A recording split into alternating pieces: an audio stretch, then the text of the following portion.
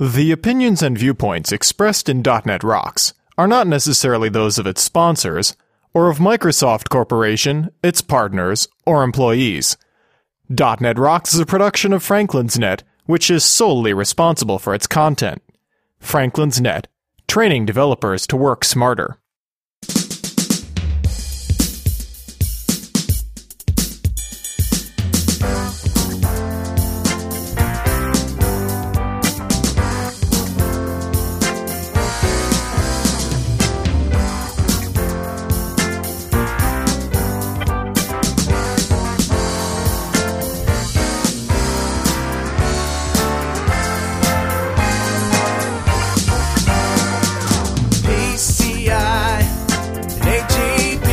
Hey, Rockheads! Stop cursing in foreign languages and listen up. It's time for another stellar episode of .NET Rocks, the internet audio talk show for .NET developers with Carl Franklin and Richard Campbell.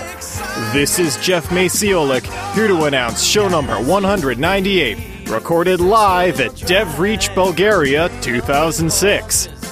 .NET Rocks is brought to you by Franklin's Net, training developers to work smarter, and now offering a whole suite of on-site and remote classes in .NET 2.0 technologies. Online at www.franklins.net. And by Data Dynamics, makers of ActiveReports.net. Simple, powerful, and cost-effective reporting for Windows Forms and ASP.NET web applications.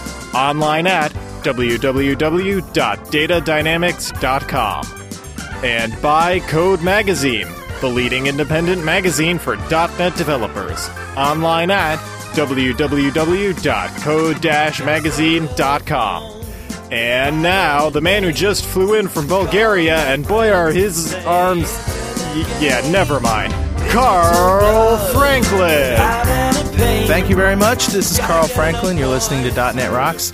This is our live from Bulgaria show. Richard is here. Hi, Richard. Hey, I'm here. I'm happy. And we're actually going to roll the show in just a second. But before we do that, we have a few announcements and some emails.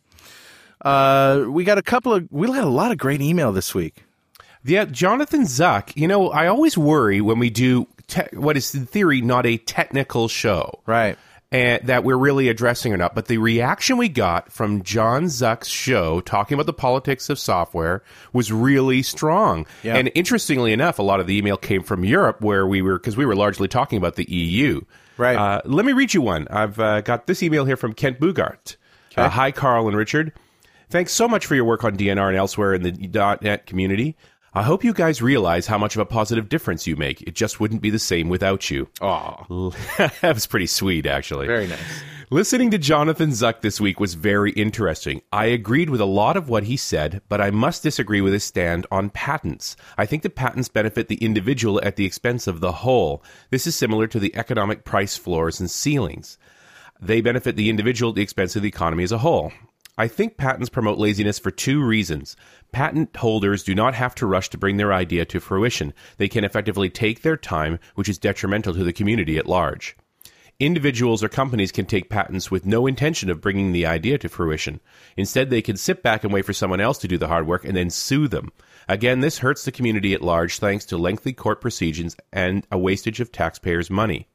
I believe the best man/woman should win, and best means bringing the idea to fruition, not just having it. Having a great idea is only part of the puzzle. Suppose two people have the same idea at the same time. The community at large should benefit by getting their hands on the product sooner. It shouldn't be the case of first the patent office wins.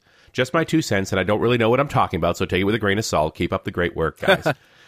Cheers, Ken Bugart. Well, that's a very interesting. We could do a whole show just on that. I know you have a lot to say on it. Well, sure. As a guy who's busy filing patents, yeah, I definitely have a position on all of that. He does have a good point. I mean, you know, the whole idea of patents is it's an incentive to the people to innovate, and it brings forth innovation a lot sooner. And I don't think you can be lazy if you want to, but the whole idea is that you want to get it as soon as possible because it's an incentive. And just because someone has a patent doesn't mean that nobody else can work on it. They can certainly build it, and then there has to be a deal made. If someone infringes on a patent, generally speaking, suing over patents doesn't benefit anybody in the No. end. It's kind of grim. I call it, who won the earthquake? Right. Everybody loses, but there does have to be a negotiation at some point. And actually, if you get in front of a judge talking about stuff like this, they tend to favor the innovator, the people doing the work. So there's always an opportunity to make those sorts of things work. I don't think it's a detriment.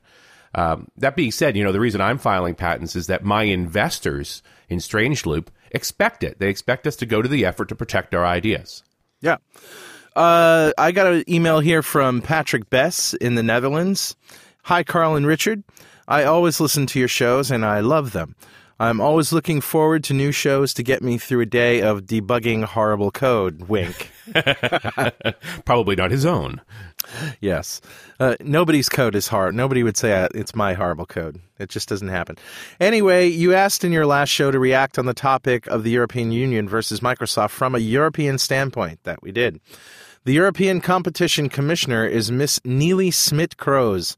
She is just like me from the Netherlands. Before she became the European Competition Commissioner, she was a Minister of Traffic in the Netherlands. Traffic as in Automobile traffic. Let me tell you a little bit about the IT skills of the Dutch politicians. I heard Jonathan Zuck describe a U.S. politician which could not pronounce login, but our former Prime Minister, Wim Kok, did not know what a mouse was. A couple of years ago, he had a presentation to attend where he had to use a mouse to open some sort of government IT project for children. He picked up the mouse and tried to use it as a remote control. Nice. A 5-year-old girl had to explain to him how a mouse worked. Oh, that's got to be embarrassing. I long thought that Wim Kok was the politician with the worst IT knowledge ever, but I now think that Miss Neelie Smit-Kroes is even worse. I can only describe her decisions as uninformed, unnecessary, and hypocritical. She made the decision to remove Media Player from Windows XP to protect the European market, but I do not know any European-developed Media Player. And if there was a European initiative which is better than Windows Media Player, I'd probably use it anyway, regardless if I own a Windows XP, including Windows Media Player. The strange thing is that we all have the feeling that the EU came to this decision based on the lobby of Real Media, which is a U.S.-based company. Well, that's absolutely true. It was Real Media who brought the complaint in the first place. I personally came to the conclusion that all these things have nothing to do with protecting markets, but it's just an ordinary case of a source of income for the EU. Yeah, there's a point there. As a citizen of the Netherlands, I would like to apologize for the past, present, and future incidents involving Dutch politicians and IT decisions. Wow. It's quite an apology. Sorry. Patrick Bess. We're not holding it against you, man, honest. We know it's not you. It's not your fault, man. It's okay. Come in off the ledge, okay, Patrick? It's not worth it. All right, and we're also going to got a few announcements here. Of course, the .NET 3.0 2006 Roadshow is coming to a city near you this October. There is simply no substitute for being trained by the world's leading experts in any subject. The same holds true for .NET 3.0 Framework. 3 powerhouse speakers, Yuval Lowy, Michel Leroux-Bustamante, and Brian Noyes, go on a multi-city roadshow in October for Dr. Dobbs Journal. They offer profound insight on the technology and its applications with material that goes well beyond anything that can be found using conventional training sources, often presenting original techniques and breakthroughs. In addition to the frontal presentations, they use numerous conceptual demos and original tools and utilities. The demos are useful not only in the seminar, but afterwards, serving as a starting point for new projects and as a rich reference and samples resource. This is one roadshow you don't want to miss. Register today with the promotional code 6RBLOG, 6RBLOG, and save $200. Go to www.net3roadshow.com. That brings us to the Barcelona contest. That's right, the .NET Rocks Tech Ed Barcelona sweepstakes. And if you haven't been paying attention, you could win a trip to Barcelona, Spain, airfare, hotel, and admission to Tech Ed Developer Europe in Barcelona, Spain, November 7th through 10th. You can read about the Tech Ed show at shrinkster.com/HHH. And this is November. It's coming right up here, but you could still win. Yes, in fact, this is the second to last drawing. Next week, we draw one more, and then the big grand prize winner. What we've been doing is you go to our site at shrinkster.com, HHI, or .netrocks.com/Barcelona, and you answer a few questions. You answer a question from this week's show, which you're listening to right now, and you can basically win next week. If we draw your name right from all the people who had the answer right, you will win a piece of swag from our Useless Crap store, and you'll be in the running to win the ticket to Tech Ed Developer in Barcelona. So last week's question, Richard, do you remember what it was? Remind me. It was, what word did the Department of Justice's hired gun mispronounce while reading an internal Microsoft email out loud at a hearing? I remember this. The word was Logan. Logan, yeah. We just made a reference to it, actually, in that email. Login, the guy said Logan. Just in case you weren't sure that he had no idea what he was reading. And we had most everybody who answered got this right. And we chose a winner at random. And the winner is Pavel Kluk from the Czech Republic. Woohoo! Pavel, congratulations. We'll be sending you an email. You get to pick out your favorite piece of swag. And there you go. He's now entered into the big contest. Next week is the drawing. And we're coming up on our 200th show here in a couple weeks. Yes, sir. You're not going to want to miss that. No, I know I'm not. I have to fly all the way to Connecticut for it. Yes, that's right, Richard. We're not even going to say who's going to be on the show, are we? I guess we should. Okay. It's going to be Richard, myself, Mark Dunn, Rory Blythe, and Mark Miller. Wow. That should be unruly. It's going to be out of hand. and we're all going to be here in the studio together. Yes. They're all coming here. So you don't want to miss that. Okay, now on to the show in Bulgaria. What we did is we recorded a live Q&A session with the panel of speakers, and that is the majority of the show. And then we also have a few spot interviews with the locals in Bulgaria. So here we go. Welcome to .NET Rocks Bulgaria!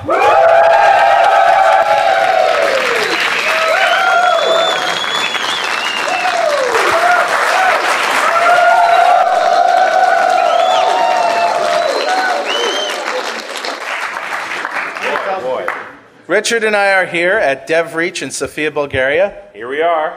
And at the last minute, everything just came together. And we have a panel of speakers here. I'm going to ask that you just introduce yourself and pass the microphone down. Starting at the far end. At the far end of the table. Hi, I'm Stephen Forte from New York. Hey, I'm Angus Logan from Australia. I'm Julie Lerman from the U.S.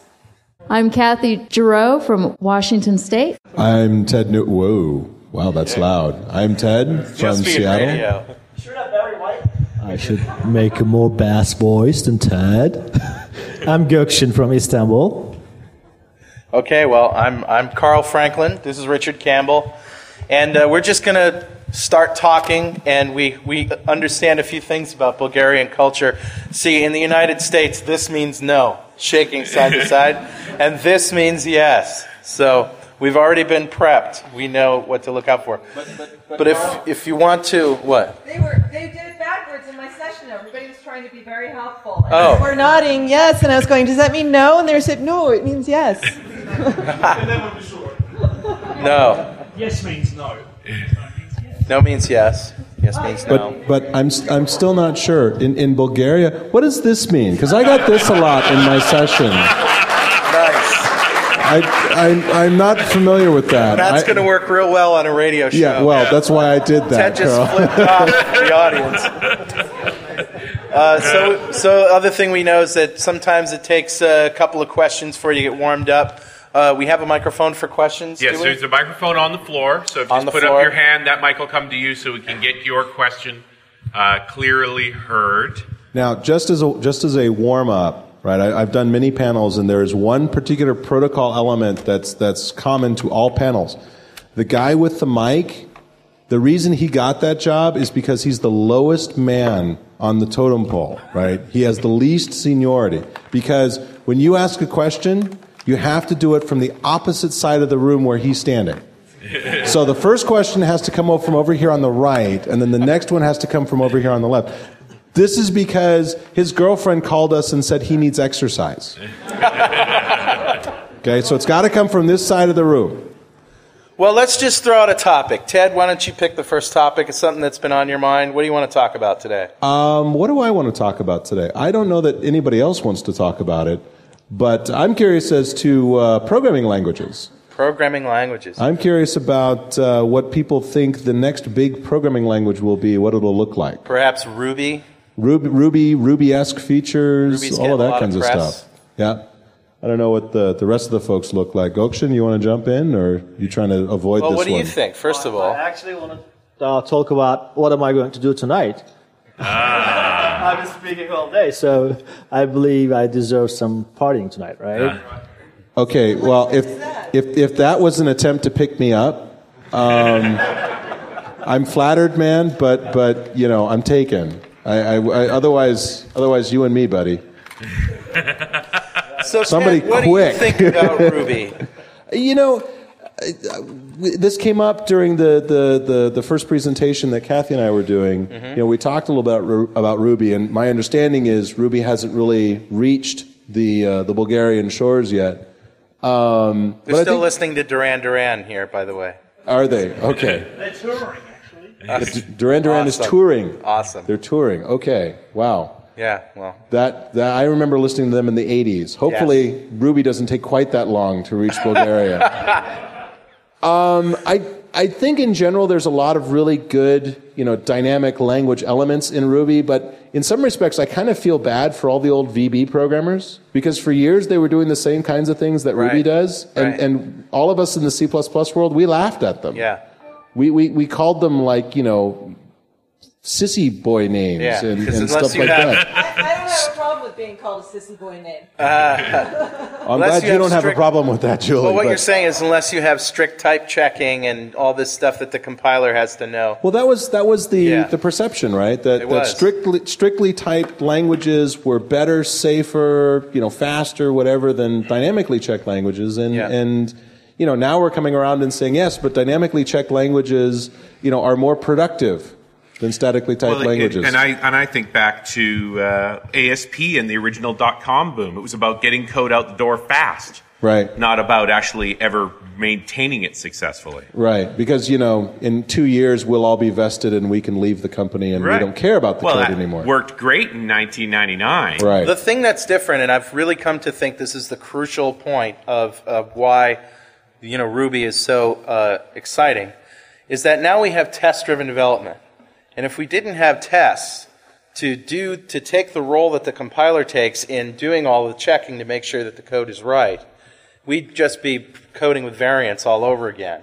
And interestingly enough, the guys who are pushing Ruby, right, one of the things are also test. Well, they're very test driven, but one of the guys that I talk with, you know, do these panels with routinely, has a great quote that he loves to toss off. He says, in 5 years, we will look at the compiler as a weak form of unit testing. Yeah. And I agree with that up until a point. The problem that I have with unit testing as a approach is that it requires developer discipline. And as a rule, developers are not very disciplined. Right. Well, and I get nervous about, you know, the compiler at least always runs, and it always writes and runs the same tests. Developers might not. And that's the part that concerns me. Well, and this always seems to be the trade. We either have a strictly typed, strictly enforced language that doesn't let you do anything wrong, or we have a loosely typed, loosely restricted language that depends on discipline and methodology to make reliable code. This is exactly the thing that I talked to Scott Hanselman on Hanselman It's About when we talked about dynamic languages, and that is, you know, the lure of Ruby is quick, fast, boom, boom, boom, you know, change objects, change everything, don't worry about it. And, you know, without the tests, it's just like VB all over again, you know, without the tests. Richard and I are here in the Speakers Lounge with the Regional Director for Bulgaria, Vladimir Chalkov. Hi, Vlad. Hi. How you doing?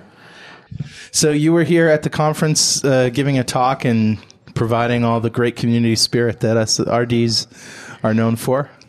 Yeah, just for the last 3 or 4 years, I have a lot of talks here in Bulgaria, and just Martin invited me for the conference, and I was very happy to accept. Are you normally involved with the local user group here? Yes, so for the last year, we're managing the Sofia.net user group, which is a user group local for Sofia. So we try to have regular meeting. It's a little bit difficult, but we are trying to maintain it correctly. Is that an INETA group? INETA? Yes, we are registered in INETA. Cool. Excellent. So what's the development atmosphere like in Sofia? Well, it's a little bit different than in Western Europe because usually most of the developers here are getting very excited about new technologies and they're actually using them. Yes. So when we have conferences about, and we talk about new technologies, for example, a couple of years ago we talked about .NET. Now we talk about .NET 3.0, Windows Workflow, etc. And most of the guys are actually trying to use these technologies and they're asking for more, they're asking for samples, they're trying to do real applications even on the beta tool. Yeah. And when there is a new version of the operating system, usually a lot of people immediately migrate to it. That's interesting. I wouldn't expect a relatively small country and not a huge technical player. I mean, there's more technical people here than I expected to be that avant-garde, always wanting to try the new things. What do you attribute that to? Well, frankly speaking, I don't know. I mean, we were famous and we're still famous that we have qualified IT specialists, so probably everybody's trying to maintain its level and keep up with the new technologies. On the other hand, we must say that most of the prices of the software, the licensing, are too high for a person to buy. So usually the people that are involved in Microsoft technologies working for Microsoft partners so that they don't have any issues with licensing and right. stuff like They have those universal licenses so they have access to everything. to everything, yeah. Right. Except games. Which is sad. It's always games. What do you do when you're not being an RD? Since the beginning of 2004, I have my own company and I'm trying to develop it. So we are now 12 people and growing. Yeah, it's high-level development consulting. So usually we provide technical project management services, solution architecture services. So we try to maintain a high level. So we try to be a little bit different from the rest of the software companies because in Bulgaria there are maybe thousands of software companies, small companies, 1 to 5 developers that work for abroad or work for the local market. So just try to be a little different. And how long have you been in RD? This is my 3rd year. Oh, great. Have you ever been to any of the official RD meetings out in Redmond? Yeah, just once on one of the TechHeads, not in Redmond. Yeah. I think it was TechHead in Amsterdam. Yeah. So there was an official meeting. Eileen was still managing the program. So right. Well, and we haven't talked about this, but Eileen played a role in this conference as well. Yes, she did. She and Stephen Forte actually got a lot of stuff going. That's right. And so she may not be the RD mom anymore, but we still love her. Yeah, and she's still helping us. Thank you, Eileen. What did you talk about here at the conference? What were your talks on? I have the last presentation in the SQL track, and I'm going to talk about high availability in SQL 2005, but for developers. So that's great. Among my favorite topics. So what are you going into? I'm not going to cover into deep details the actual technologies, but I'm going to talk about what are the issues when developers start to use these technologies, because I had a couple of reviews this year, and usually everybody blames the technology, but just the developers are not using it appropriately. So I'm going to talk about typical mistakes that developers make when they create high availability applications. I get it, right. Because the interesting thing about clustering is that it doesn't guarantee that every transaction is going to succeed. You still have to recover from that swap over transaction. Yeah, that's an important point in my presentation. I'm going to talk about the recovery process, the undo and redo, and how this is improved in SQL 2005 and how this is mitigated with database mirroring. So it's going to be an interesting presentation. Vlad, how can people get in touch with you here? Oh, that's a good point. Most of the people know me in person, so they have my contacts, but I guess by mail is the easiest way. Okay. Do you want to give out your email address? Or yeah, it's a little bit difficult. So it's. We'll put a link to it on the website then. Okay, so it's VTCHALKOV, Vichalkov at crossroad.bg. Very good. Great. Good to talk to you. Okay. Thanks, Vlad. What do you guys think? Does anybody have an opinion about dynamic languages in general versus strict type checking? Raise your hand. We'll come around with a microphone. All right, that took him out. Yeah. Okay. Don't all jump at once. Do you guys want to do a dynamic languages 101? Sure. That'd be a great idea. Obviously, this is a new topic. Okay. So we'll start with a quick poll. How many of you have heard of Ruby before? Or any dynamic language. Yeah. So how many of you have written JavaScript? There you go. Everybody's hand. JavaScript is actually a dynamic language in the same sense that Ruby is, in the sense that there's no real sense of type checking or a real strong type system there. I can assign strings to variables. Variables are completely untyped. Integers, floating points. It's all just an object as far as JavaScript is concerned. So we used to call that crappy language. Right. Now we call it dynamic language. Right. So it's better. Well, we used to call them tyrants. Now we call them Republicans. So you see, time changes. That was for you, Stephen. And we're in Eastern Europe. Yeah, yes. nice. Great. Anyway, the thing about JavaScript, right, is that it's actually, and similar to Ruby, is that it's not even a class-based language. So when I create an object in JavaScript, I'm actually saying take an existing object and create a clone of that, and then I can add methods, I can add fields, I can change methods and so forth on the fly, which is actually very, very powerful. It can also be somewhat dangerous, obviously, but It's very, very powerful. So did everybody get that? You can change objects on the fly, not just like a class, but he's adding methods, changing methods, doing all this stuff while you have the object live in memory. And that's one of the key aspects of this dynamic language stuff. Another one is that types just sort of vaporize. Right. And this is why we were comparing it to VB in the old days of variants, which are evil because there is no checking. Now, underlying the code that's receiving the call knows what type to expect, but the code that the object that you pass it, it doesn't matter what that object is. So there's no compiler that's going to step in and say, whoa, this isn't the right type.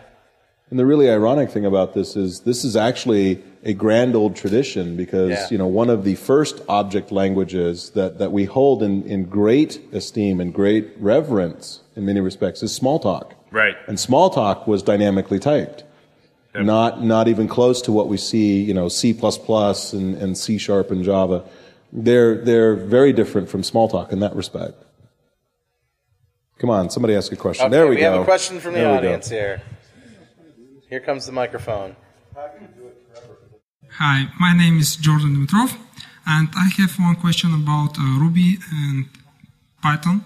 What makes Ruby better than Python and ARM Python, except Ruby on Rails? Because everything about Ruby is about Ruby on Rails, this framework. And you bring up a very valid point, which is Ruby's been around for quite a while, and nobody was wildly interested in it until Rails came along and really gave it an infrastructure around it. I think Python's got an awful lot of legs, more use as a language. It's really like Perl unconfused. Well, I don't know if anything could unconfuse Perl, but Perl definitely, sits at the top of the stack of write-only languages. Yes, absolutely. You could code it, you could never do anything with it again. I mean, realistically speaking, there's probably two things that differentiate Ruby from Python. One being Rails, as you pointed out, and there's really nothing that's incredibly exciting in terms of new and different about Rails, except they brought together a couple of interesting ideas like convention over configuration. And the second part... Which is what? Well, convention over configuration says, for example, right now in the .NET framework, if I want to configure a new handler, if I want to configure various elements of a particular page or whatnot, I go into the web.config and I lay all that stuff out, right? In Rails, they basically make a number of assumptions, right? And as long as those assumptions hold true, you don't need to ever write any sort of configuration file. If you ever want to change one of those assumptions, right? If you ever want to change the idea that this page references a particular model type, right, and the naming conventions hold, if you ever wanted to change that, for example, you would write a config file to change it, but otherwise you just leave it as is. A lot of those kinds of things, the persistence mechanism for accessing a database, right? It understands plurals, right? So if your class is named persons, it looks for a table called person, right? I guess that's the strength of Rails. There's an awful lot of assumptions, right? Figuring out, well, if you said this, you mean this. Right. You said person, so there must be a person somewhere. Exactly. Here's something for the audience. Do you ever find yourself saying, gee, I wish my language could do this? You come to a point where you run up against something that you just wish it could do. Anyone? Microphone. No, that wasn't a question. He was answering the poll. Yeah. No, and that's one of the advantages, right? I know where you're going with that. That's one of the advantages of Ruby is that as with many dynamic languages, but Ruby in particular, this is its other great strength is, hey, if the Ruby language currently doesn't do something, the whole field is open, right? If you want to add a new method to object, the equivalent of system.object in Ruby, go right ahead. If you want to add new methods to kernel, which is a mix-in that most classes use, go right ahead. Right? Ruby has this principle of what are called open classes. A class is never finished. So kind of like partial classes in .NET, I can define this in multiple source files. Ruby, you can just keep adding stuff to a class indefinitely, as long as you want. So what was what was this thing you were... When you want to have a base interface and you have multiple objects, different objects, and you don't have to implement this specific interface, and you want to execute method with same name, you can do this in Ruby, but you can do this in C#. Yeah. Okay. There are certain language constructs that are going to show up in all of these languages, and we're going to see some overlap between Ruby and Python. We're going to see some overlap between Ruby and C# and so forth, and that's okay. That's good. And we're going to see, I think, C# and Visual Basic and all these other mainstream languages, they're going to take hints from Ruby, and they're going to say, we're going to take this functionality and extend it and run with it and, basically try to get some of the Ruby goodness into the other mainstream languages. Another buddy of mine has a quote he likes to use on panels that says, I don't know what the next big language will be, but it will be influenced by Ruby. And I believe that very strongly. We have a question from the audience. Okay, my name is Daniel Vladinov, and my question is still in this topic about programming languages, but on the other way around. Let's say not technology background, but financial backgrounds. Imagine I am just a newbie developer here in Bulgaria, and I want to choose which technology trend to take, so whether it's Microsoft or Java or Ruby even. So what would be your advice? If I want to become highly paid enterprise developer, doing, let's say, enterprise services and such new nice things. Yeah, as Julie says, I think we're supposed to say Microsoft, C#, VBNet, pick one. Yeah. There's this new language that I'm working on. It's great. Coming in 6 months. Well, it's interesting that you said that because the next version of C# and VB will have some of these dynamic features. Link is all about being dynamic. And Angus, did you want to say something? I think one core thing about if you select a technology that you want to focus in is making sure that there's support around for it. Yeah. For example, with .NET, if you have an exception, you go to live.com to search for it, and you can find that exception in a group. Anybody spot the blue badge on the panel? Who works for Microsoft on this panel? So, if you are going to select a technology that you want to focus in for your career, then you need to make sure that there's support around there. Otherwise, you're going to be going off into a niche technology where you're pioneering instead of... I don't know that much about Ruby. Ruby is definitely a niche language right now, but a lot of very smart, very vocal people are getting behind it. Well, and its niche is building data-driven websites fast. That's a pretty good niche to be in. Right. When you're talking Ruby on Rails, which we mentioned as Rails before, it's called Ruby on Rails, and really this is a package for very quick development of websites using the Ruby language. I just want to make that clear. Go ahead, Steve. I also want to address the question insofar as, let's say you choose Java. Java is a language and it's also a platform, but it's a platform built on top of one language. The .NET framework is a platform, and C#, VB, and everything else are languages built on top of that particular framework. So languages eventually do come and go, hence the conversation about Ruby. But platforms usually stick around for a long period of time. So that's one of the reasons why I chose .NET. It's a platform built around multiple languages where there's multiple disciplines. And, as you see, there's a Python plugin for .NET, and you can run Python and CLR and Ruby and everything else. So as opposed to Java, you're tightly coupled to that one platform and one language. Now, Ted, you spoke enough today, and you're a Democrat. Ted Neward, by the way, on this panel probably has the most Java experience. Maybe I should... Is that right? I would say that's pretty safe. On this panel? You can tell because he's got the long hair. Yeah. I heard he also uses Google. He plays both sides of the fence. And I Correct me if I'm wrong, though, Ted. And there are other people that I've interviewed, like Venkat Subramaniam, who have gone through the whole Java thing and then realized that .NET is the superior platform.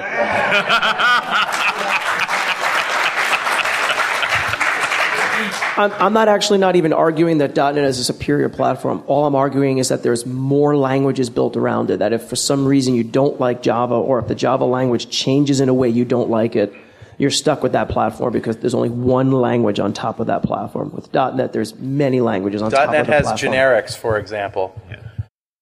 .NET Rocks is supported by sponsors and advertisers. It's the only way that we can bring this show to you every week. And one of those advertisers is Data Dynamics. They make a product called ActiveReports.net and lots of other great products. Simple, effective, powerful reporting, very easy. Drop the reports onto your forms and ship them with your product. And they're online at www.datadynamics.com.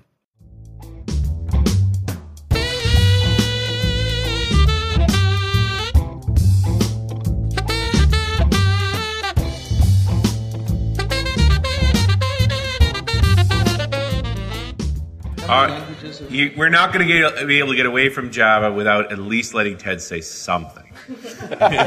He will at some point explode. There's elements of truth to what you say, Stephen, and there's elements of I'm not sure if you're aware of. If you Google, I'm going to assume you just done. Oh, I'm sorry. If you search .msn.com for languages Java VM, you will be taken to a page where there are, at last count, somewhere between 150 and 200 different languages around the Java virtual machine. Any of these languages we would have heard of besides Java? Well, let's see. Prolog. There's just as many on the .NET I understand that. platform, I recognize that, but I have a lot of gray in my beard. Well, let's see. Languages you would recognize. So, for example, JRuby. So, I mean, there is an incarnation of Ruby. Which runs Rails, by the way. Right. They announced this at Java 1, and Sun, about a week later, hired the guys who wrote JRuby. So just like there's an incarnation of Ruby that runs under the .NET framework, there's an incarnation which is still very early. That incarnation is very early. There is an incarnation of Ruby that runs under the Java framework. The JVM, right. Yeah. There's an implementation of JavaScript called Rhino. Actually, there's several different implementations. There's an implementation of Logo. I get a sense that there's a bunch of really smart people running out there without good ideas, and so they're writing languages for something to do. There's a certain amount of that, sure. And, this list includes, various things that we wouldn't necessarily think about as languages, such as, a tool that converts Java bytecode to CIL and back again. And, so I can't say that there are 150 languages for the JVM. But there are definitely some interesting languages from that page that are interesting, like Scheme, like Lisp, like Prolog, like Smalltalk implementations, et cetera, that run on the JVM. The one thing that is true that I do want to highlight that Stephen...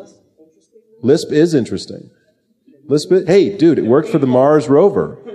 The one thing that is true that Stephen did nail is that Sun has historically only seen there as being one language for the Java platform, and that, of course, is the Java language. And they have actively resisted the idea of any other languages on top of the VM until very recently. Like this year, they have started to talk about multiple languages on the JVM, and that is due, I think, directly to the fact that the .NET framework has embraced this multi-language perspective from the very beginning. And I think Sun is finally, wising up or else going broke. It could be both. I got to amplify Richard's comment here. It seems that a lot of these languages, everybody needs a comp sci final project, I know. So I'll write a language. Yeah, it seems like that there's a Well, lot of this. that's part of the reason why Microsoft created Rotor in the first place, to enable that same kind of research and innovation on the .NET platform, because there's some very interesting ideas that go on out there. Now let's, does anybody know what Rotor is? Nobody knows what Rotor is. Okay, Rotor. Well, it's just my turn for the esoteric topic day, isn't it? Yeah. Rotor is something we haven't talked about. I haven't talked about Rotor in a couple of years, but it's open source implementation of the .NET framework used as a Microsoft produced as a learning tool primarily. The license does not allow you to recompile it and to redistribute it, but it's essentially the source to the framework, and it's a great learning tool. Minus the JIT and the GC. Those are the only two things that they changed from the commercial product. Besides removing a lot of the Microsoft, like the Win32 interop and stuff. Yeah, so it's the basic stuff. And there are other projects that have started for other platforms. The big one is Mono. Mono, anybody know what Mono is? Okay, wow. Yeah, Dick has it. Lots of response to Mono. How about that? Yeah, so Mono is an open source implementation of the .NET framework that is redistributable. And no, they did not use Rotor, so they say. Anyway. Okay. But I'm sure they learned from it. So, does any of this answer your question? Wow. Yes? Define platform. And you bring up a valid point. Well, first let's... Operating system platforms versus development platforms, which ultimately, if I'm building enterprise applications, I need that development platform as well. And in theory, but certainly in the case of the JVM, I can have any operating system platform I want. And in .NET, you can have any operating system platform you want as long as it's Windows. Windows Mobile? Yeah. Yes, but again, my question was, if I want to become in 5 years highly paid enterprise developer, whether it's .NET Microsoft technology better choice than Java, and why? I know now Java, it is write once, debug everywhere, but... you should learn Quick Basic. It worked for me. Yeah. If anybody knew the answer to that question... If anybody knew the answer to that question, there wouldn't be any talks like this. There would be no competition. There will be nothing, The world will be a dull place. So it's good that we have it here. And to add in more, there is no straight answer that if you want to be a rich, don't be a running in your rat and doing, your fun programmer in 5 years, there is no single answer to that one. Every application that you're going to make is a vertical one. They're not, the horizontal applications are just ceasing to exist in the world. So depending on your aim, your target, the type of application, the platform, the network, if it's going to be a global application or just an application inside the office, the answer changes a lot. So, unfortunately, you have to do a lot of work in the initial phase to select what kind of tools you're going to choose. So, you better just, get real serious work on the ones that are available to you and then choose those. For example, I have my company, and 10 years ago, we decided, hey, we're going to work on the Microsoft platform. And the reason for that was we got VB to program with, and we got C++ that we can just, write some little stuff. Then we got Exchange to send alerts. Then we had SQL coming up, 6.0, it was out, but 6.0, it was a decently coming up product. Then we have project that we can just integrate our MRP stuff. So we just said, and we had Office as our, reporting tool and stuff. So we said, but when we get these together, we're going to make good money out of it. When you have 4 billion developers in a cage in Redmond, they slide meat under the door every once in a while. It's just sort of hard to, to compete with that, I think. 130 of those being Bulgarian as well. Yeah. Hey, all right. So, Java versus .NET, which one's going to make you richer? I'd say pick one and be very good at it, and you'll get rich. And which one is better? I think there are pros and cons of each. The Java world is a little bit more amorphous. So there is the advantage of that you'll probably see quicker innovation, but then you also risk getting burnt on innovation. With Microsoft, there is a huge advantage of everything coming out of one company and down to the fonts in their documentation match up. So there's something to be said about the fact that QBasic, which was written for DOS, God knows when, will run in Vista. And that in itself is a huge commitment from a company that comes. So you should be a QBasic programmer. There you go. See, I told you. Hey, guess what? I'm standing here with Vasil from Telerik. Vasil, how do you pronounce your last name? Terziev. Okay, I won't even say that. But yeah, it's not easy when you're not from you don't come from a Slavic country. Right. So you guys are growing so much that you have to move your offices to a 16,000 square foot facility in Sofia, downtown Sofia, which is where we are right now. We're actually on the 7th floor. It's not done yet. You can hear some construction going on in the background. But we're out on the terrace, and Vasil is showing us around. And wow. And Carl's enjoying the wonderful weather. Actually, it's nice and mild. I kind of like it like this, but it's a little rainy. Sure. Yeah. So tell our audience about Bulgaria, because a lot of our American listeners probably don't know much about it. Yeah. I guess most people know a lot about our products, but they don't know much about the country where we're coming from. Yeah. Well, Bulgaria is a very small country in Eastern Europe. It's situated between Greece, Turkey on the south, and Romania on the north. And on the west we got Serbia, and on the east we got the Black Sea. It's 8.5 million people. Very ancient country. It was established in the year 681. Long history. The language is using the Cyrillic alphabet, and what would you compare it to? Oh, it's very close to Serbian. It's somewhat close to Russian. I mean, I noticed, is da, yes, like Russia? Yeah. Yeah, okay. Pretty much. Yeah. We learned some new curse words at dinner last night, but I won't repeat them here. That's what you always learn first in any language. Right. And what's the drink that we were drinking that's kind of tequila-like? Rakia. That's grape brandy. Rakia. Grape brandy. Yeah. We thought it tasted a little like tequila. Well, tequila, or tequila, as I like to say. I guess once you drink 2 or 3, it changes your taste, so everything starts to feel the same. Now, you are the major sponsor besides Microsoft of this event, right? Is this the first conference that you've really thrown? No, you've actually sponsored other conferences in the States, haven't you? It's one thing sponsoring a conference. It's a very different thing about organizing one, and DevReach is a new step for us. Yeah. I'm very happy to see the excitement that people share. Our idea was to do something different and to bring the spirit of tech conferences in the US to Bulgaria. Bring in quality lectures, have some real-world sessions, interesting content, and kind of excite people about Microsoft technologies, the Microsoft roadmap. Now, is there user groups here? Yeah, there is a .NET user group, only one. Okay. And it's relatively small, I think. Mostly local speakers? Yeah, mostly local speakers. Yeah.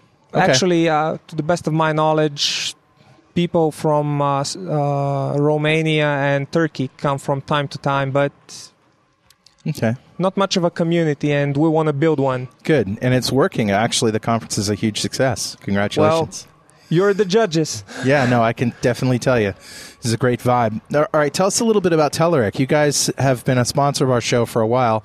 Your company is really growing, isn't it? Yeah. We've started in 2002.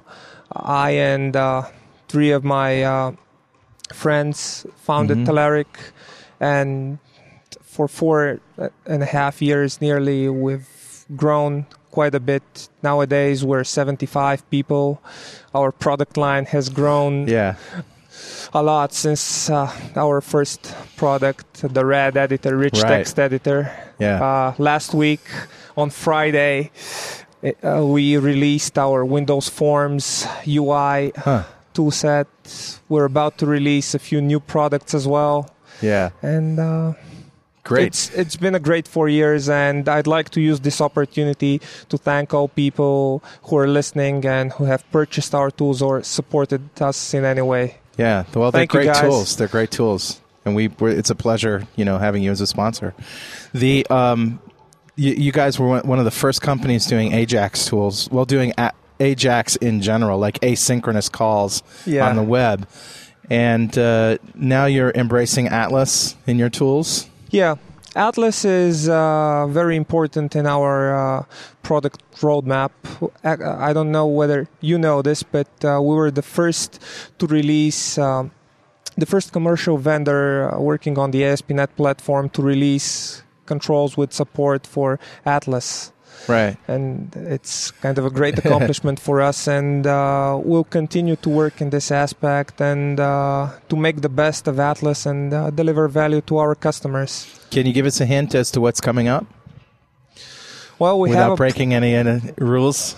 We have a product meeting at 3 p.m. today, so if we have another chance to talk, I'll brief you about our plans. But pretty much we're going to see first what customers want and just do what they need rather than do something on our own. I guess I'm trying to get you to ruin your career right here. You can't tell us, can you? No. Because you do have some things planned. So we would just tell people to watch the site and listen to the show. I'd be glad to provide more information once we have it, guys. Okay. I mean, we've always been very upfront and honest, but when I don't have the answers, no, it's okay. There's no point in misleading our listeners. All right, good. Well, thank you very much. It's been a great conference, and now let's get back to the group discussion. Pass it down to Steve. Julie. There's Julie. That was just the transition I was hoping for. Sahil brought up Vista, and Sony mentioned Link before, and I've been thinking about future stuff. And I was hoping I'd get an opportunity today, and so I snatched the microphone, to see if I wanted to take a poll of the audience of all these new technologies that are coming out of the pipes from Microsoft. And please clap, because then the radio and clap, audience so will. we can get and just see which ones people are looking at, excited about, interested in, and if it's silence, then we got to get the marketing machine to work a little harder, right? So I'm doing all this based on the idea that you're aware of the new tools coming out from Microsoft, right? Okay, so maybe we'll just go down the list, and we'll do it in order of when things are coming out. So we'll start with .NET.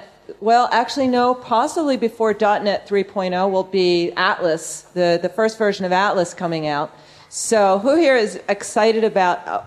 it's called Microsoft Ajax or ASP.NET Ajax, but fondly Atlas. Who is excited about that technology? All right. Do some ratings of the clapping. So Scott and team, I hope you heard that. That was like everybody in the room. Okay, so next we'll go for .NET 3.0, which is, I did a lot of research to get this all straightened out in my head, how all these things fit together. So .NET 3.0 is comprised of 4 components. One of them we know is Indigo, which is WCF. Excited about Indigo? Awesome. The next is WPF, also known as Avalon. Boy, I think everybody's We're shaking their heads the Bulgarian way. So, okay, and Windows card space, which is info card. And then workflow. Awesome. Very cool. Okay, so then the next wave will be .NET 3.5. That will bring us Orcus, that's Visual Studio 2005. A good part of that will be the tools to work more easily with all those .NET 3.0 things. So a new, an updated version of Visual Studio. And then some language stuff. Link. Woo, that's me. Sorry, and Sofia. What, am I missing something? Vista. Vista's earlier than... Oh, I'm going in order, so my order is wrong? So excited he broke his arm. Oh, yeah, so this new thing, Windows, whatever, Vista. Windows Vista. So let's just some of the features in there. I like the new shiny screens, like the shiny stuff. Yeah. Arrow Glass. Okay. Who's interested in that? So has anybody here installed Vista? Any Vista bits on any computers yet? Clap if you have. Cool. So every time I've installed it, the first thing I want to do is check out the Flip 3D. I think that's the coolest thing there. Had like 10 years. Yeah. All the Mac people try to remind me of that. So I get to have my cake and eat it too. Okay, so back to developer stuff. Link, the integrated query for data access and also querying. Oh boy, we got to do some work on Link. How about the other new innovations in ADO.NET that are coming out? Oh. Is this because you're not aware of them yet? Is booing acceptable? Oh, stop. That was a SQL guy. That was Steven. So is this because you're not aware of it? No, because object relational mapping sucks. Okay. Are you with me? Well, there's more there than that. And then all the new innovations, a lot of them along the lines with Link, but for C# 3.0. And Visual Basic 9.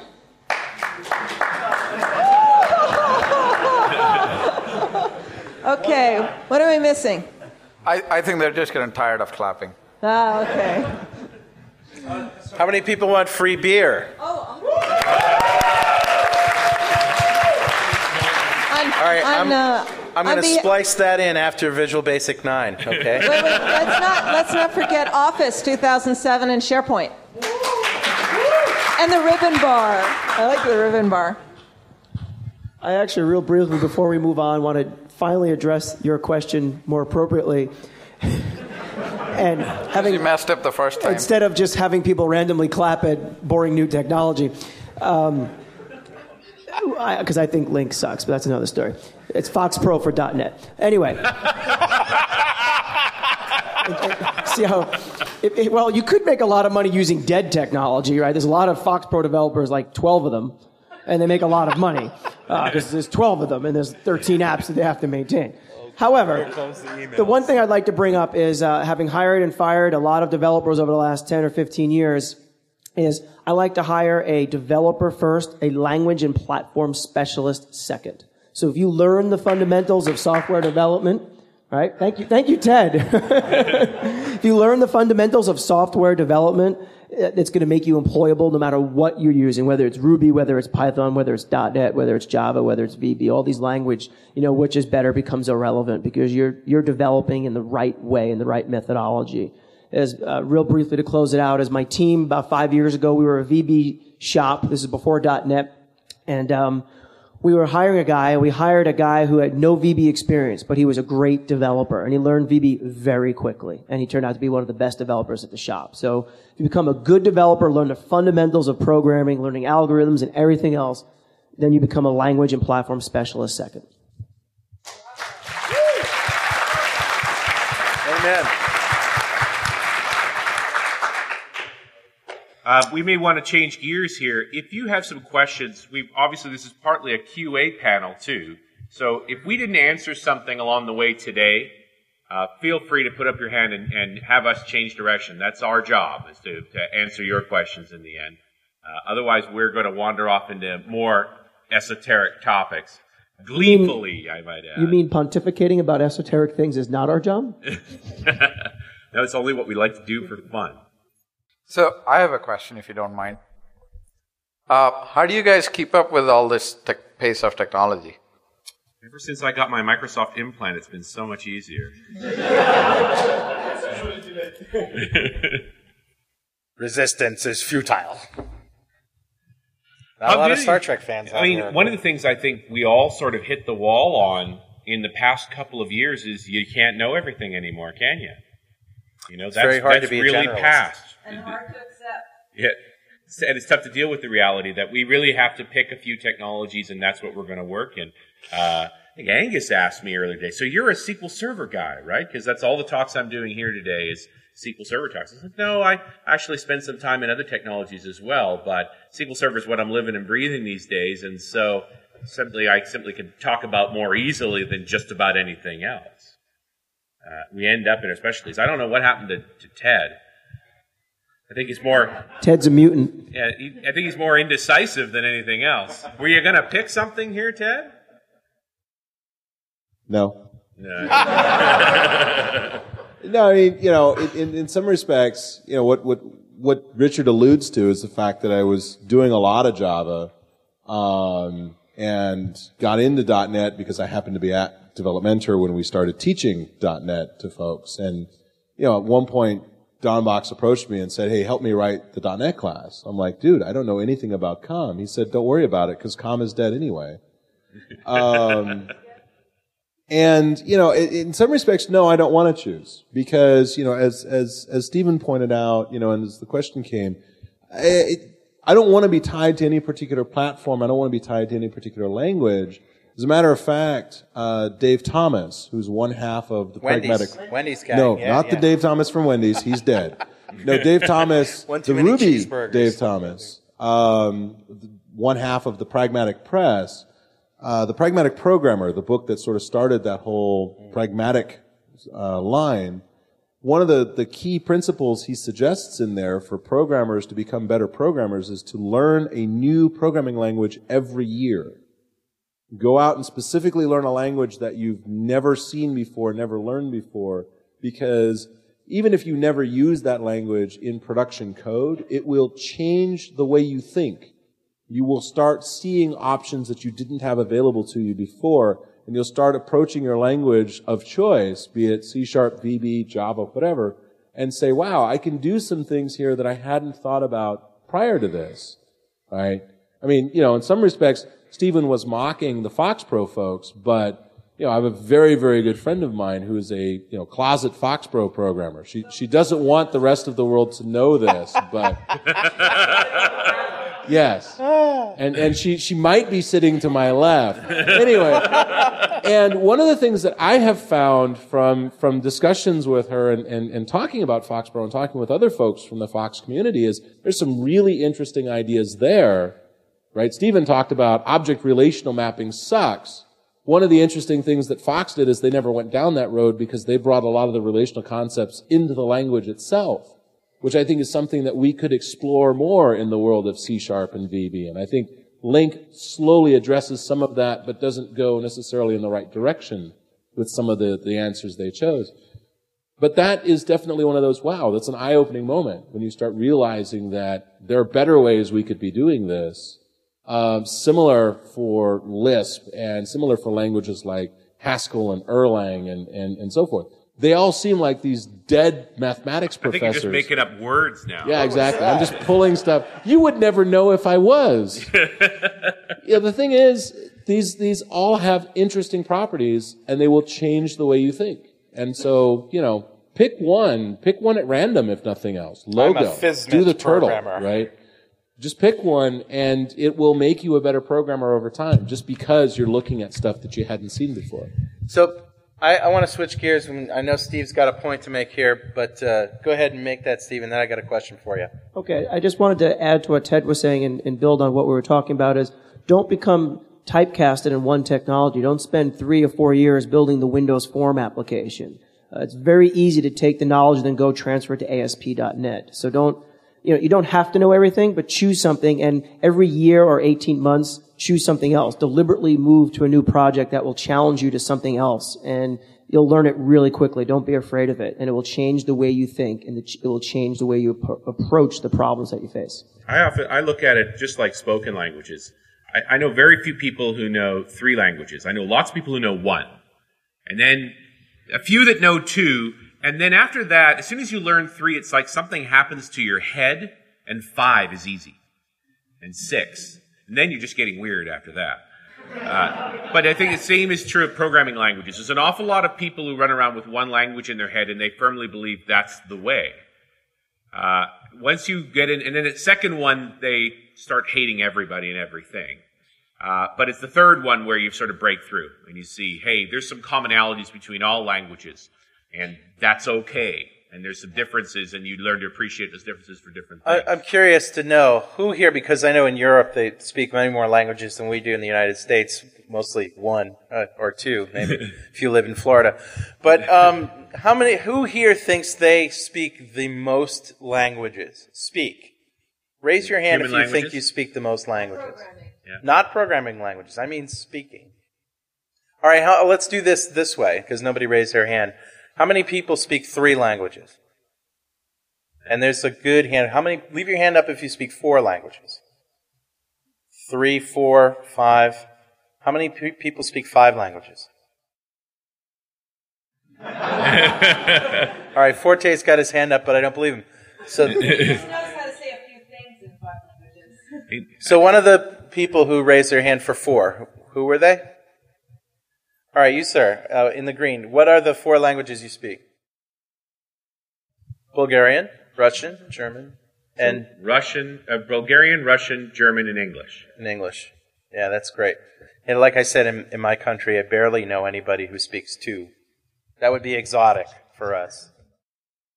Hey, Richard and I are in the speakers lounge with the organizer of DevReach, Martin Kuloff. Hi, Martin. Hi, Richard. Hi, Carl. How you doing, man? I'm feeling great. Show is going really well. Yeah, it's really a short time here. Yeah, Martin has a style about him that you can see he's tense about things, because organizing conferences isn't easy, but it's the duck look, right? Totally cool on the outside, paddling underneath. Yeah. This was the Academy's first conference. Tell us about the Academy in general. Well, it's actually the first international conference for the Academy. We already have guests from Microsoft and International Association for Software Architecture. Mm-hmm. But this is the really first international conference with so many international speakers that I'm very glad that you're here, guys, and you made it out for a community in Bulgaria, because it really means a lot for us. And Bulgaria is such a fabulous place. We've been having really a great time. You've been showing us everything, mostly the alcohol, as I recall. We were introduced to Rekia, and a few choice curse words. What? Tell us about the Academy in general. What is introduce people to what you do here. Is it a commercial organization or? Yeah, it's a commercial organization. It's part of Bulgarian Association for Software Developers. I see. And we're providing .NET and Java training. It means that we are starting this training from the very beginning, where the students can, with only basic programming skills, can learn .NET and actually start their work after they complete the course.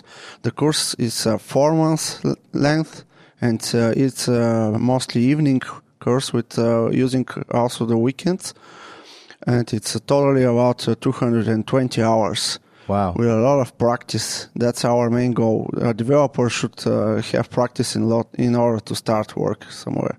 So there's working professionals, they're able to, or people that are already out in the workforce are able to get retrained in the evenings and on the weekends to become full-time developers. Well, our model is a little bit different. We find very good students in the university which don't have opportunity to work because they don't have experience. Right. So we train them in this 4 months course, and then we provide them contracts with our partners. Is there a rising demand for .NET developers in Bulgaria? Absolutely. For example, if you want to start a .NET company now in Bulgaria, it's almost impossible. What we think that we can provide is that we can train a whole team and set up a new company if there is a demand for it. Mm-hmm. And it's really the staffing problem today in Bulgaria is really big. How it is in every single country. So we already did find work for about 100 people for only 1 year. I noticed there's a lot of construction going on, and there's a lot of companies, high-tech companies, moving to Sofia. Is that that's true? because we are just joining the European Union. Right. And this will happen January, and the law system will be equal as the European Union. There will be no visas, and it's much easier for us. It's going to make things really easy to make all of that happen. Now that there's lots of people who want to work, there's just not a lot of trained people here yet. So lots of opportunity for people to work, but not enough skills. So you guys are in the right place. It's all about the training. I hope so. What do you think is the most successful aspect of this conference for the Academy? Well, maybe that's the community impact.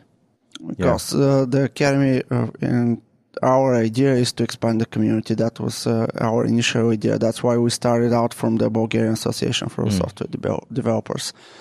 And we wanted really to make Bulgaria a very good place for outsourcing and for in general IT software business. And I see that SAP is here, right? Yeah, absolutely. SAP has more than 300 people here. Yeah. And how many people run through the Academy in a year, would you say? Well, for last year, our first year actually, there was about 160 people. Wow. And I'm also curious, how did you find out about us, about .NET Rocks? Was it through our connection with Telerik? Yeah, Telerik also has a very big impact on this event, and also from the regional director program from the MVP. Right. I really saw how community can work. Yeah. It was William Taylor who connected me with all the MVPs and the regional director program, and then Stephen Forte took his role. And we're going to try to find Vladimir before he's the Bulgarian RD. Yeah. Had you met him before this whole thing started, or was this? Absolutely, we know each other. Oh, you know each other. Yeah.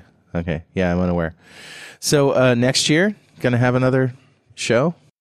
I'm really committed to do it again.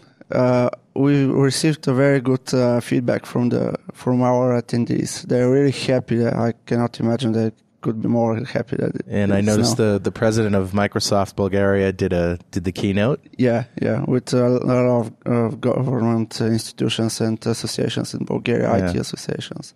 That was great. Yeah. All right, Martin, you want to say hi, Mom, or anything like that? No, just like, of course, I would like to thank my mom, but for making this day possible. Yeah.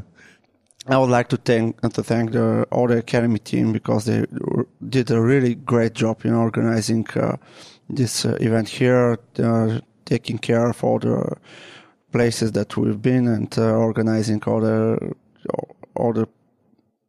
grunt accommodations work. Here. Yeah. Yeah, there's a lot of legwork that goes into making a conference work, and they've done a great job. It looks very easy from over here. Thanks a lot. Well, congratulations. Okay, let's get back to the live discussion now. Steve. Yes, sir. The audience is clearly interested in getting some, pointers, career pointers, this kind of stuff.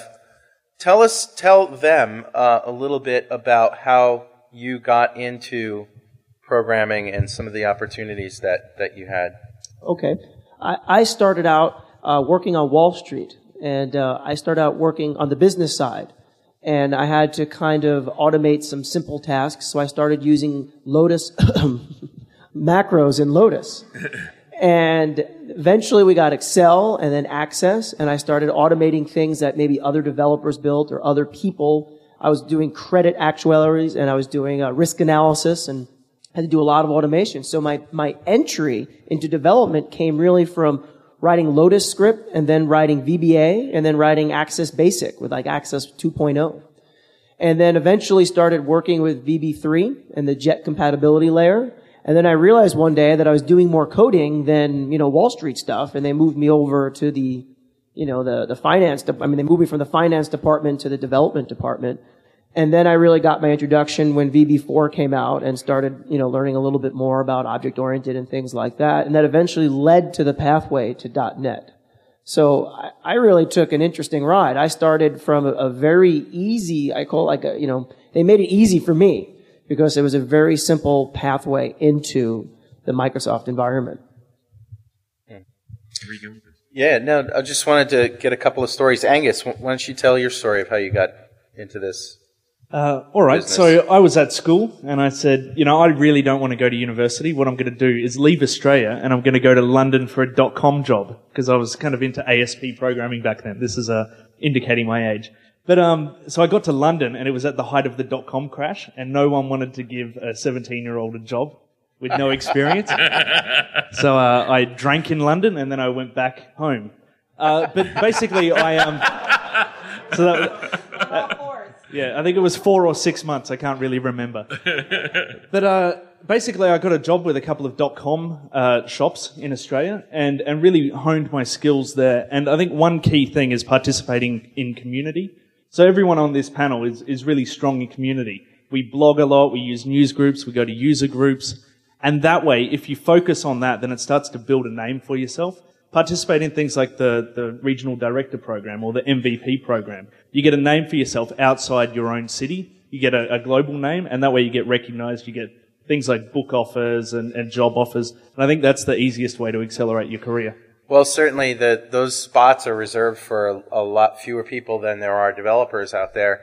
But if it is a good thing to do, to be involved in the community. I mean, that goes beyond development and gets sort of into the dare I say, show business aspect of this business, but it is interesting. Kathy, how did you get into this? Actually, my background first was being a CPA, which is an specialized accountant in the States. And what happened there was way back in time, all the books were being done by hand. And they were just slowly starting to convert to their business accounting to a database or some kind of a computerized system. And so much of my work when I went into audit was trying to work through those systems. So slowly, similar to how Steve came in, I worked more in the database style of like DBase, FoxPro, started out in Clipper way back when. Woohoo! Love my Clipper. Is there any Clipper developers out there? I think you're showing your age, Kath. Hey, no, that's all right. We got some love from the audience. It's nothing but Clipper love here. It's all good. Clipper, that's a ship with sails, I think. I think that's how she came to America, like back in the 1600s or so. Oh, I'm sorry. Clipper, of course, ended up in Computer Associates, where all software goes to die. To die, yes. It's no more. And then from there moved more moved much more into the FoxPro world because that was about the only one that survived all the DBase days, and from there really got involved more in the .NET platform. Before it was released, I was involved with I live in the Redmond area, and that works out really well with being on campus because that's where obviously Microsoft is, and so being around that influence, and then slowly moved into the .NET side, and have been working there, but. I definitely agree that having different backgrounds and not just focusing on one really helped balance things out. It was really hard for me to pick up different aspects of of like C# or VB.NET because I missed so many aspects that FoxPro brought, and I still to this day feel that those different elements need to be brought in. And so much of, for example, the FoxPro team has been involved and are the critical pieces behind Link and D-Link. They're the ones that have really been the foundation for that. So there's so many influences within the company as well as outside. Very cool. Any last questions that anybody wants to ask the panel? Anything at all? Okay. Where's the microphone? Here we are. Here it comes. Okay. My name is Toma Buserov. I'm from Department of Civil Registration. So I don't want to return you to the starting point about dynamic languages, but the analogy about speaking languages is not the same as programming languages, because we all think the same. We are humans. And programming languages change semantic of the program. Do not map one to another. What can you say about the declarative way of languages? For example, Wix Wix toolset is used to describe setup, or XAML that is used to describe applications. Yeah, that's a big can of worms. Well, I would hate to be the one to tell you that you're wrong, but you're wrong. In this, I mean, the language you choose, right, in terms of the spoken language, frequently reflects cultural values in a very significant way. For example, I think in the Eskimo language there are like 37 different words for cold. Right, or snow. Snow, that's right. 37 probably different words for too. snow, right? And there's probably 25 for cold, and there's probably 257 for fish. And there's one for hot. Yeah, exactly. And they never use it. Exactly. And, at least within English, there is clearly a understood difference between home and house. Right? Your home is where the heart is, house may be just where you sleep at night. And those kinds of cultural differences sort of come through in a spoken language. So, frequently, spoken language does reflect, you say that we all think alike. I'm not sure, because our thoughts are frequently framed by the language that we think in. And this is why we say you don't really know a language until you dream in it, right? Similarly, in some respects, with programming languages, they very directly influence the way we think.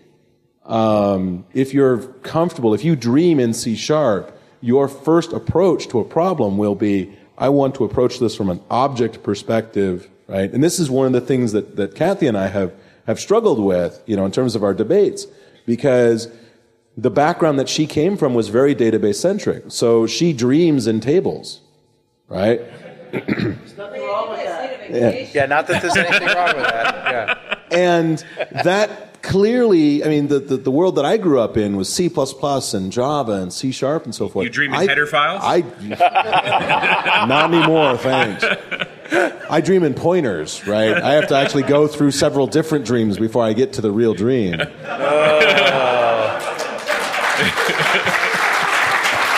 good. Anyway, the programming languages you choose reflects, because it just imposes a way of thinking on you, and learning the new language helps you break out of that, mode of thought and that analytical mode that you take when you approach a new problem. So, I'm going to disagree with the basic statement that, the language itself expresses the intent. I'm more concerned about our intent being constrained by the language and being able to break out of that and look at things from different perspectives. So I agree with him, but I want to address your second question about declarative languages. It's a good step in the right direction. I don't see declarative languages replacing the non-declarative mode. I see a combination going forward. But what I do wish is that if the IDE supported declarative languages a little bit better than it does today, and unfortunately it doesn't. But I'm hoping that with time that'll change. But I feel that there is some potential to that arena. There is an oscillation here. We change our minds about ideas. We years ago, the loosely typed languages were very popular, and then we went very strict. and now we're sort of swinging back to loosely again. It's not like this is not a straight line, right? We're wagging around trying to find the best for this week. I just wanted to add to what Ted said is, if you were just a VB guy and you have 10 years of experience in VB and you come and interview for a job with me and you are proud and you think you're going to get points because you have 10 years of experience, I say you have 1 year of experience 9 times over.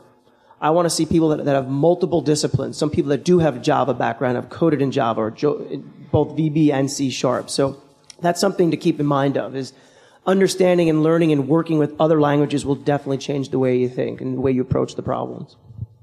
And a lot of people are discovering that Ruby and looking at Ruby is really opening their minds in terms of what the next versions of .NET are going to look like and what's possible with the next generation of .NET languages.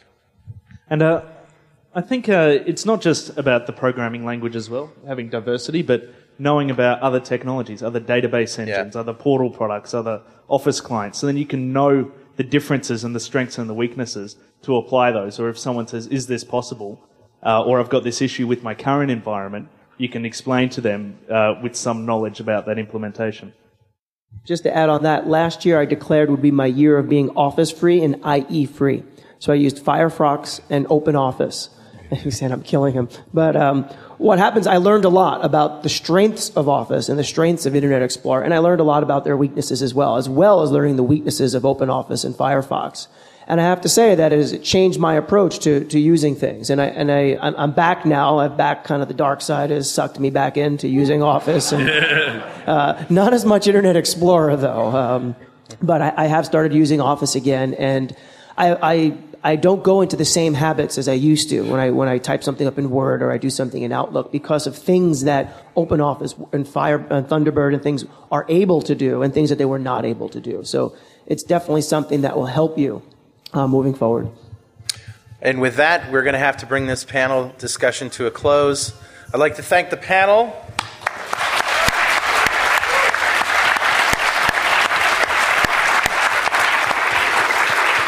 I'd also like to thank Martin for putting on a great show.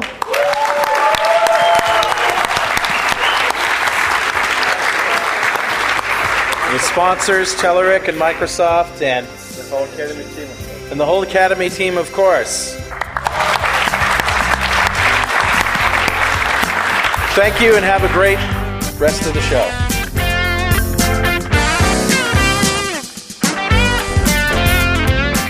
.NET Rocks can be found online at www.dotnetrocks.com and at msdn.microsoft.com/dotnetrocks. .NET Rocks is edited each week by Jeff Maciolik, that's me, and Carl Franklin, who is also executive producer.